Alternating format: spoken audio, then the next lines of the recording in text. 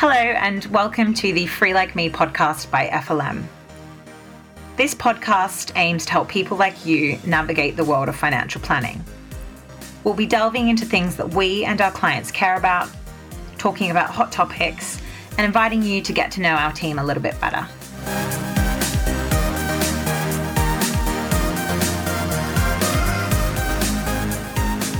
Hi there and welcome to the Free Like Me podcast from FLM Wealth Management. I'm Caitlin Lambert, Senior Advisor, and joining me today is Ben Smith, whom I've worked with for almost 9 years now at FLM. Thanks for joining me, Ben. Thanks for having me, Caitlin. It's a pleasure to be here. We're really excited to be launching this series, but we thought it made the most sense to launch the podcast talking about the meaning of wealth. So we all have our own idea of what financial freedom looks like, and a part of what we do is really helping our clients to understand and define these notions. When you build someone's wealth, you don't just simply say you want more money. Wealth can mean freedom, security, opportunity, philanthropy. True wealth is defining what a life on your terms looks like. Some people want the big home or to move to the South Coast, to finish work and write books, to spend time traveling or being with family. There simply is no right or wrong answer. So Ben, you've been working in this industry for almost a decade now. How has your view of wealth changed over that period, as well as your approach to managing your clients' money? Yeah, thanks, Caitlin. I think it's changed a lot recently, I think is the short answer. And over the last few months since we've started to, I guess, come out of the lockdown period, one of the questions I've asked most clients is, has your views and outlook changed at all? And pretty much everyone's saying that it has. I think clients have got to know a bit of a slower pace of life. People aren't commuting. People are spending a bit more time around their homes. People are experiencing what that flexibility enables them to do with that extra time when they're not commuting. And I think for a lot of clients, it's meant that they've really had a look into what life could look like, and I think maybe far less stressful than it once was. And I think it's interesting because if you look back over the last 10 years, I don't think these are just sudden trends that have popped up because of COVID. I think they're things that have been developing over the years. People wanting to work from home, people wanting flexibility. This isn't a new concept. It is something that has developed. And I think nowadays you're seeing people even say that they'd maybe sacrifice some income for some increased flexibility because it enables them to live a more balanced life. Absolutely. I've definitely felt a shift in my clients' priorities over the last few years as well. And even, what retirement looks like to people, I'm finding it's no longer a cliff edge scenario. And it might mean, taking some work for a few days, being able to spend more time at home. There's definitely been a shift in the way we approach, work and why do we go to work and what's the meaning of it all. Yeah, and I think more generally if you look back over maybe the last 10 years, the sorts of industries people are going into have changed so much. When I first started advising clients, not many of them worked in the tech space. And I would say that now 90% of the new people we meet are in the tech space. And they, for better or worse, that industry has changed the way in which people work. They're a much more flexible workforce. People have other benefits associated with work, and I think these trends are going to continue as well. There's a really great book called The 100-Year Life, which talks a lot about how, because the pace of change is so much faster these days, people are going to need to adapt their career and maybe upskill as they go. And I think we're seeing a bit of that at the moment. Definitely. I think that's a really interesting point on the 100-year life as well, because when it does come to, defining your wealth and money and what your future does look like, you do have to think, okay, so I'm going to take certain actions throughout the course of my life in order to achieve these goals. But then what's also really important, considering we are living so much longer in this day and age, is making sure that you've got a plan in place to be able to sustain that way of life. And I definitely think that's where working with a financial advisor and having someone enable you to be able to sustain the life that you're working towards is really, really important. Yeah, and it's having a plan, isn't it? I think we talk about that so frequently, and a plan is just going to have to evolve, I think, even more frequently than it once did. Yeah.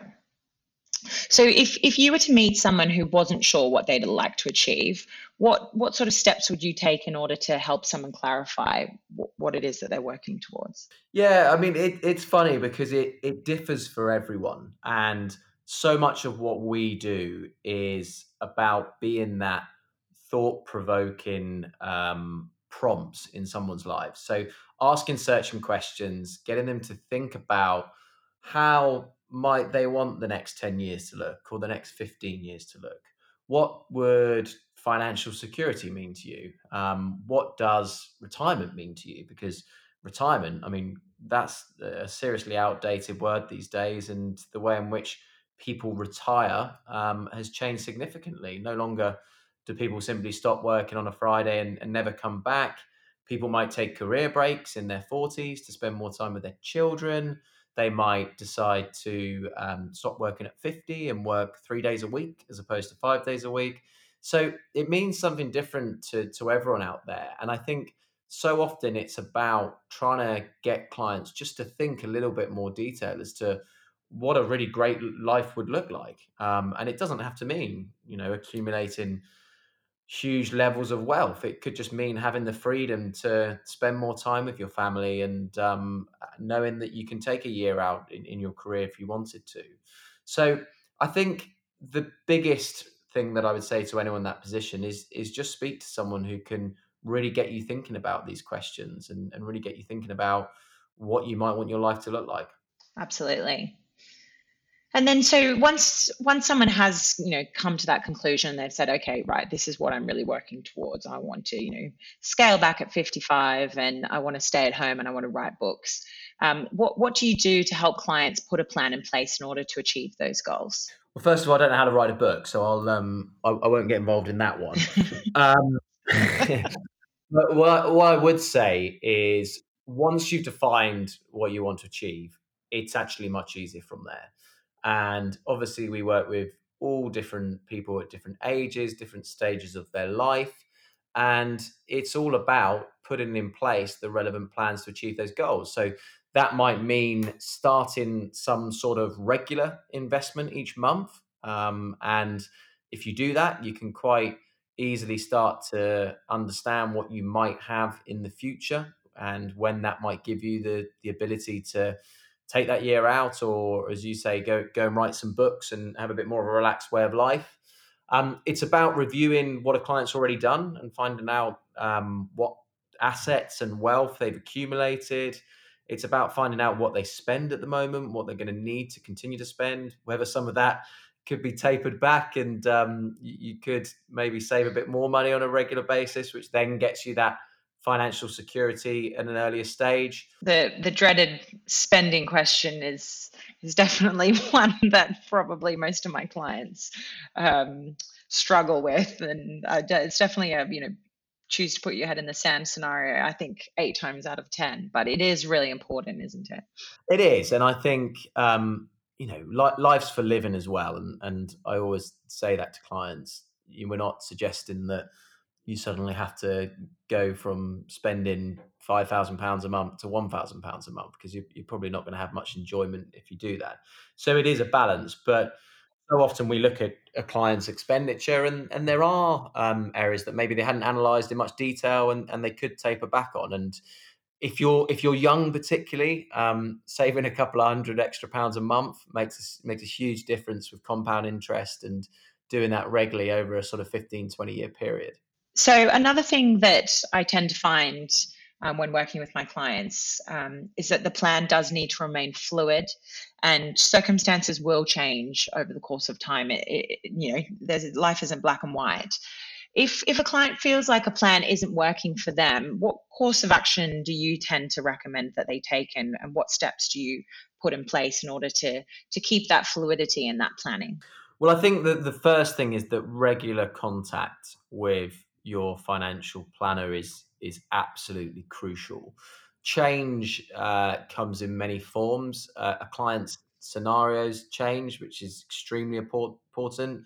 If their timescales change around when they might want to stop working or access money, then that completely might change how you invest someone's money from a risk perspective. So the client's circumstances change, the economy changes, markets change, tax legislation changes.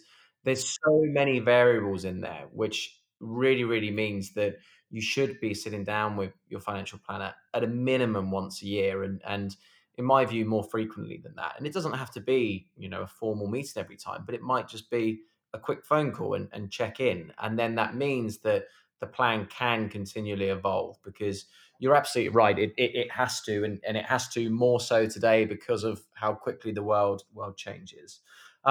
So I think if a client's plan isn't working, first you've got to ask why. Is there something fundamentally wrong with the plan, which means that it's not going to work out as first expected? Or is it just a case of you haven't reviewed it as much over recent months and years, and it needs to be slightly shifted in terms of what you're doing for the future? So I think it's quite specific, I would say, and if it really isn't working, I think you just need to really get to the root cause of why that's the case. Definitely. And I also think a part of that is setting achievable goals as well. And rather than coming up with this big grand objective that you're working towards, it's about making little incremental changes throughout the course of your lifetime that gradually build and compound over time, and make you put you on that track to be where you need to be. I definitely find that that's a much better way of tackling those issues, rather than having them all hit you at once. And that's when people, particularly when it comes to money, which can be quite a stressful topic, particularly here in the UK, tend to bury their heads in the sand and say, you know what, this is too overwhelming, I'm going to do nothing about it. Yeah, and culturally, I mean, Caitlin, you're from Oz, so I'd be interested to get your views on this. But culturally in the UK, money is a taboo. People don't talk about it at the dinner table for whatever reason. It just is something that we tend to be quite private about, and that can be a really bad thing, because it means that you can get anxious about money, you can stress out about these things, and you don't talk to people. And when you're anxious and stressed about something, often the best route is to talk to people, talk to loved ones, talk to people you know who are knowledgeable, because you might be worrying about nothing, like a lot of these things. And I'm sure it's similar in Oz, right, Caitlin? It is similar in Oz, and I think a lot of it also comes from the way in which we're taught money at a young age as well. And supposedly we form all of our financial habits by the age of 7, and if you look back, you'll probably be learning those habits through a combination of some formal education, and mostly through what your family's doing. So it's a very young age that we start to form these habits, and they run right through into our adulthood. And the fact that we don't talk about money in our schooling environments as well, and I find it staggering that you finish your education and Pythagoras' theorem, but you don't know how to file a tax return.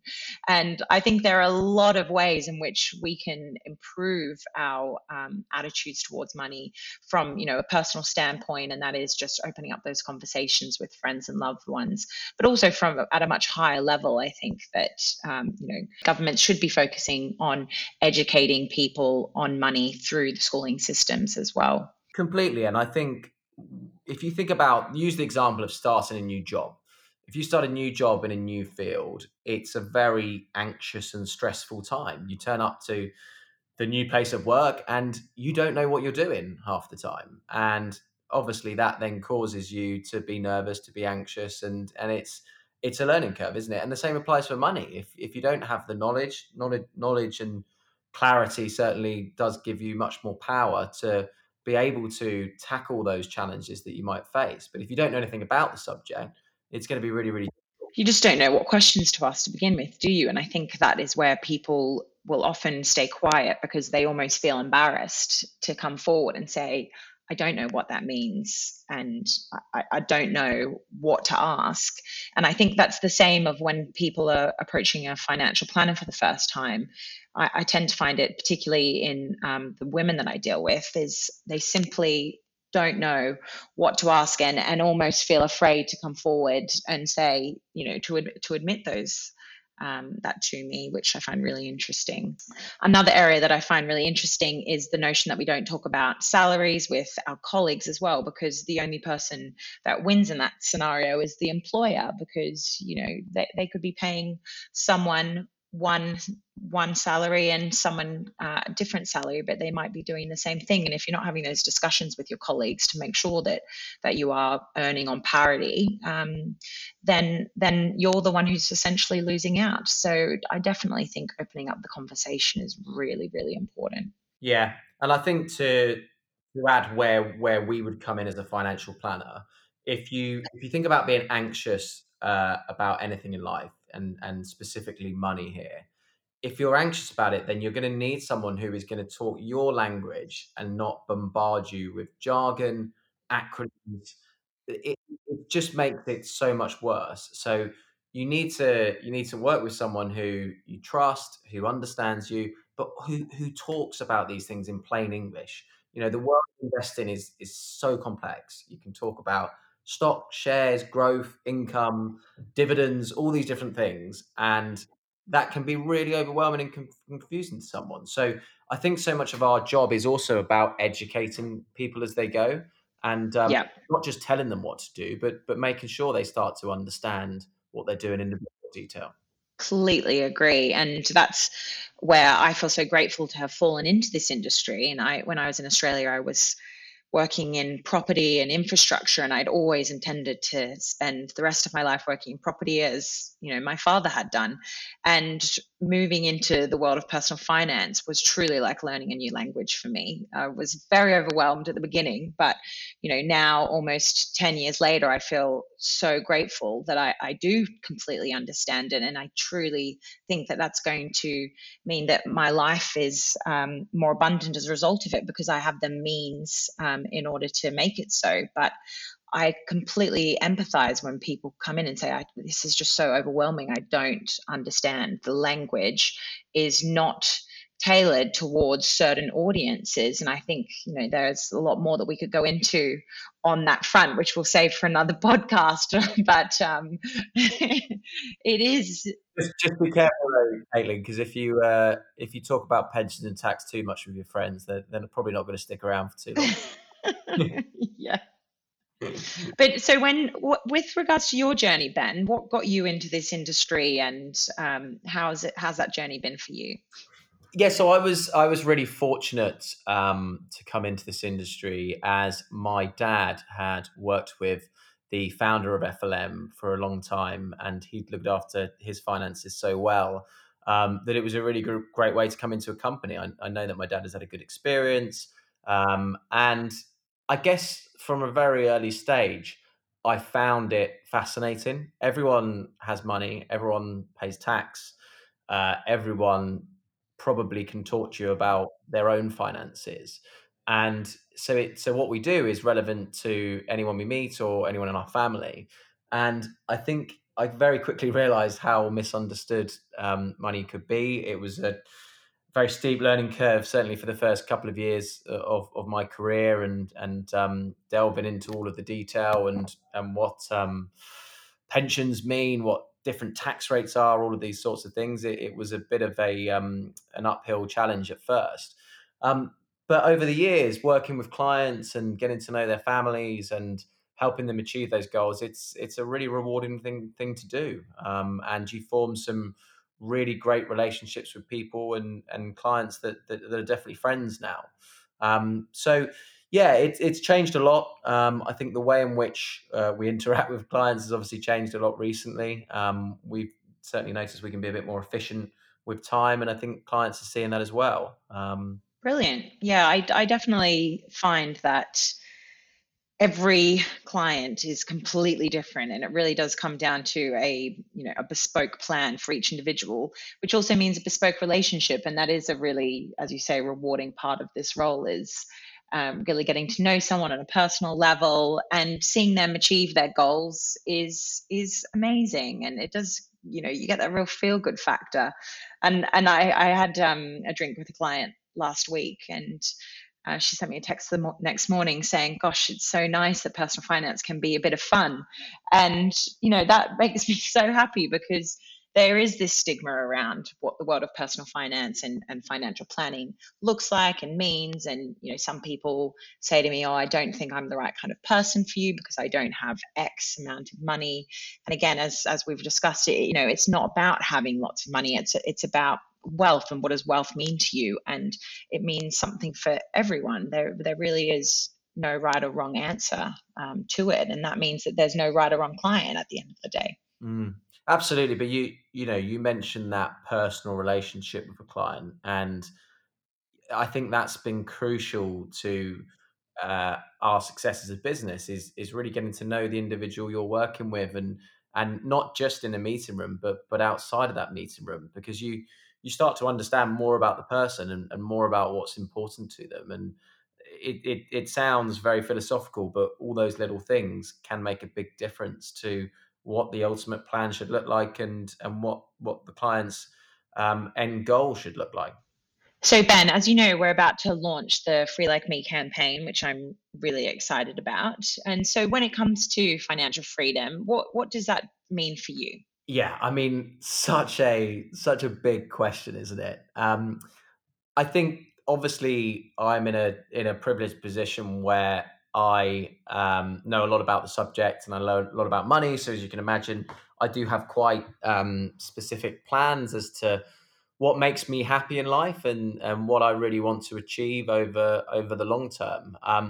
For me, it's about balance. Everything in life for me is about making sure that the different areas of my lives never become too overwhelming. So work is great, and I absolutely love it, and I feel like I work very hard at what I do. But if it ever gets too much, then I start to notice that I get stressed, I get anxious, and it can become too overwhelming. So for me, it's about balance over the course of my career. Being able to travel is so important to me. Um, so go away and see different cultures, see different people. That's very much built into my own expenditure plans and own targets. Financial security is something I do have in mind. I have this goal of being financial secure by the age of 45. So I'm 32 now. By the time I get to 45, I want to know that if I were to stop working at that point, I could achieve £5,000 a month of Brilliant. income in my pocket and never have to work another day again. And that's a huge statement, but given all of the Yeah. tools and the software that we have, I've been able to put in place a plan that means I could get to that target. And again, to your point, these things will evolve. I'm sure, there'll be other twists and turns in my own personal life that will change things along the way. But I find it really empowering. And I think it definitely helps me sleep at night, just knowing that there is some sort of longer term planning and goal. And it definitely helps motivate me in the world of work. So, Caitlin, I'm not going to let you get away with it. You turn that question back on you. Oh, well, there are a lot of similarities in my plan to what you've said, but I think a key one for me is definitely the ability to travel, probably in a different way to which you've described. But as you mentioned, I am from Australia, and it is a long way away, and it's also really expensive to get there. But I made a commitment to myself several years ago when I decided I was going to be in the UK for a considerable amount of time, that I would not miss out on things back home where if I looked back in 10 years, I would have regret not being there, for the birth of very close friends' children, family events, etc. So for me, being able to have the means to be able to travel back and forth to Australia whenever I wish, particularly if something, God forbid, was to go wrong, having the ability to get back there quite quickly, and then one day having the means in order to ensure that my whole family is able to get there. Children are definitely in the plan, so being able to afford to send them back and forth to Australia as well, so that they would grow up knowing my family is an extremely important part of my financial planning. And as similar to you, I have factored in that as an ongoing expenditure, and I put money aside each month to make sure that I do have a pot. That means that I can achieve that. The other thing I would definitely say is on the health front, my dad struggled with his health for the last 10 years, and it's something that's really important to me. And again, making sure that I have the ability to, be able to do the things that I want to do to make sure that I live my life to the fullest is really important on that front. And yeah, in terms of the longer term plan, I think what I love about this role is that we can, work remotely, we can work flexibly, we can work from home, as we've all, realized. I definitely love being in a position where I'm not tied to a desk 9 to 5. And again, that also ties in with my goals of being able to go home quite frequently as well. So that's something that's always been really important to me. And that's been a part of my journey and why I've decided to work in this industry and in this role and with my clients as well, because it does offer you that flexibility, and that's been really important to me. Yeah, you didn't touch on your expensive coffee habit there, though. Is that built into the financial plan?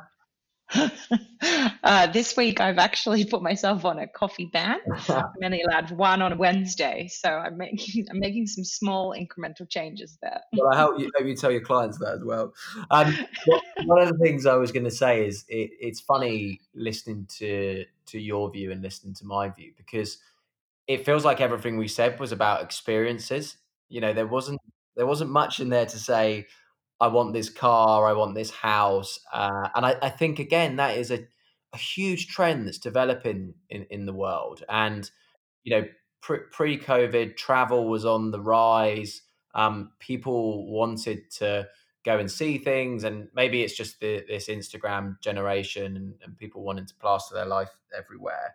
But certainly, it feels like people are much more focused towards travel, experience, eating out in cool restaurants, than maybe possessions, which again is probably a shift that we've seen over the last few years.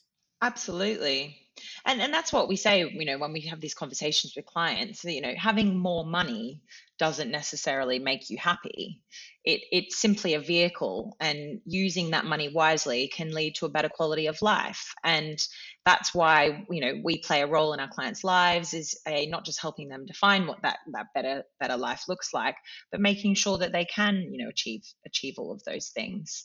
And I completely agree. It's different for everyone, as we said earlier on, and it's important to make sure that the plans that you have for people are bespoke, because we all have different ideas for what that abundant life actually means. And like I said earlier, it's about living life on your terms. But as we know, life is so much more enjoyable when you don't have stress and anxiety about certain aspects of your life.